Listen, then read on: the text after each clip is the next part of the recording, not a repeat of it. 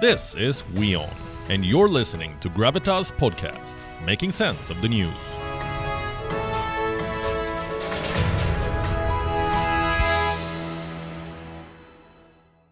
Pakistan may be splitting up once again.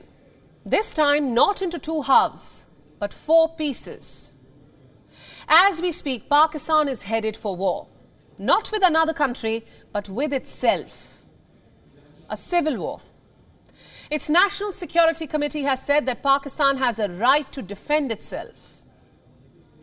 The United States has thrown its support behind this right proclaimed by Islamabad. The US State Department spokesperson Ned Price has parroted Pakistan's words. He said, and I quote, "The Pakistani people have suffered tremendously from terrorist attacks. Pakistan has the right to defend itself from terrorism." But who exactly does Pakistan want to defend itself from? The TTP, or the Tehreek-e-Taliban Pakistan, a group which has declared a parallel government in Pakistan, appointed its own cabinet. This is the ideological terrorist group which took over the Swat Valley in 2008 and massacred 132 students and 17 teachers at a school in Peshawar back in 2014.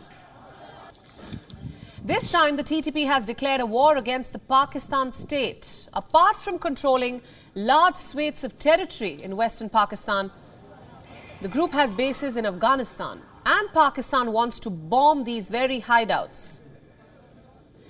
The Afghan Taliban assert that their country is not Syria. You can't just get in and bomb it, as Israel bombs Damascus. Before I proceed, a question for all of you. Will Pakistan come to regret this right to defend itself doctrine? I say this for a reason.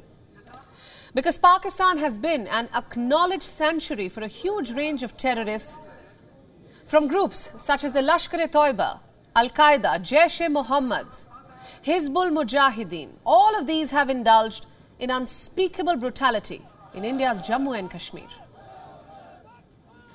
And who can forget the utter barbarism of the Mumbai 2008 attacks? Pakistan has been the sanctuary for the notorious Al-Qaeda and Osama bin Laden.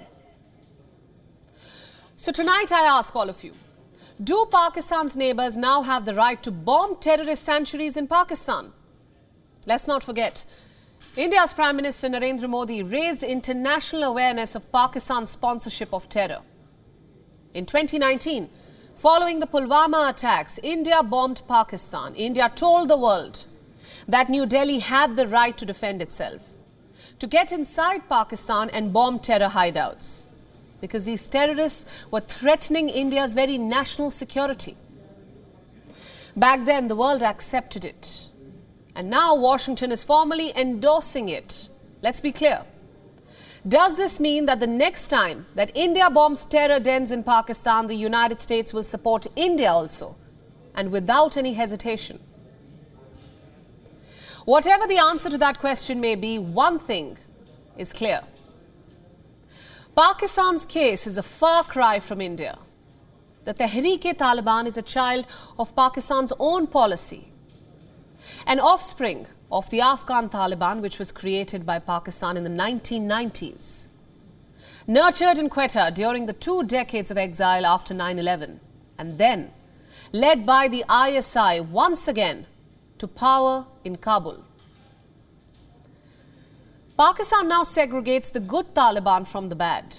Islamabad supported the Taliban's takeover of Afghanistan because it wanted to sideline India from Afghanistan. You know, the strategic depth and all of that. And now, Pakistan finds itself trapped. Afghanistan's jails and TTP prisoners, when the Taliban took over Kabul, this is not news, and Taliban had set them free. Pakistan should have known back then that empowering the Taliban would mean emboldening the TTP, facilitating its regrouping in Khyber Pakhtunkhwa, arming the TTP to carry out attacks in Pakistan, tightening its grip on tribal areas, commissioning suicide bombers, kidnapping policemen, taking army officials hostage. All that is happening now. And I'm amazed that most Pakistani leaders did not see any of this coming. But how could they? Since 1947, Pakistan's leaders have been trapped in a pseudo-idea, a concept without history, that Islam could be the basis of a nation. Well, if Islam had been sufficient as a basis of nationalism, why then would there be 22 Arab nations?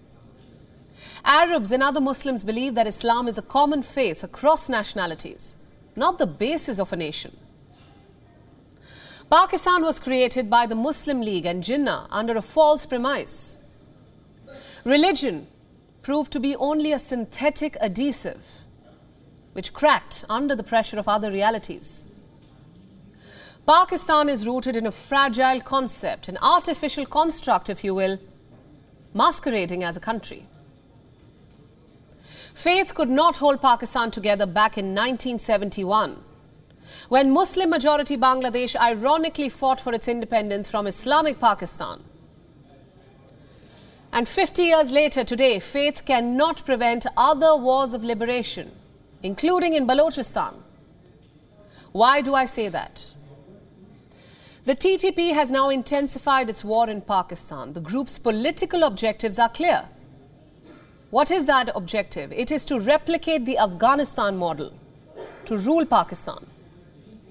If not all of Pakistan, at least a part of it. This part, it's on your screens now. From the very beginning, the TTP's main demand has been a demerger of the Fatah areas from the Khyber Pakhtunkhwa province. What are these areas? It was a semi-autonomous tribal region in northwestern Pakistan. The region existed from 1947 up until 2018. The region had 7 tribal districts and 6 frontier regions until Fatah was merged with Khyber Pakhtunkhwa. This obviously did not go down too well with the locals, with the local people. Pakistan thought faith could solve it all, help bring back peace, even stop the split. Former Prime Minister Imran Khan even wanted to understand the Taliban way of life. The so-called glue binding Pakistan together is non-adhesive. It doesn't hold. Pakistan's center does not hold. Today, if and when Pakistan heads for a split, it will not be breaking into 2 halves, but 4 pieces. And once the crumble begins, submerged or apparent volcanoes will erupt. The Punjabis and the Sindhis don't get along. The Balochistan Liberation Front has been fighting against the concept of Pakistan for more than 60 years now. Balochistan has been bombed by Pakistan's own military. The people of this land will be happy to borrow steam from the TTP's war and break away from Pakistan. Islamabad says it has the right to defend its own. But what do you do when the people living in Pakistan don't feel a sense of belonging? After Bangladesh's liberation, Pakistan began creating and arming terror groups. Why? Because it wanted to pursue its strategic interests through terrorism. The ISI was never shy about its sustained campaign of terrorism across India, with Kashmir being the epicenter. Pakistan continued arming Islamist groups. In 2000, Washington even issued a démarche to Islamabad, demanding an assurance that Islamabad will stop support to Taliban. But the truth is that Pakistan has funded the Taliban, among many other similar outfits, bankrolled the terror group's operations, trained its fighters, recruited fighters for the Taliban, because Pakistan thought that the Taliban could also help contain the aspiration of the tribal groups or the Pashtun nationalists, who would one day try to carve out their own independent country. Well, guess what? Today, the children of the Pakistani deep state are devouring the state of Pakistan. Can anyone do anything about it anymore?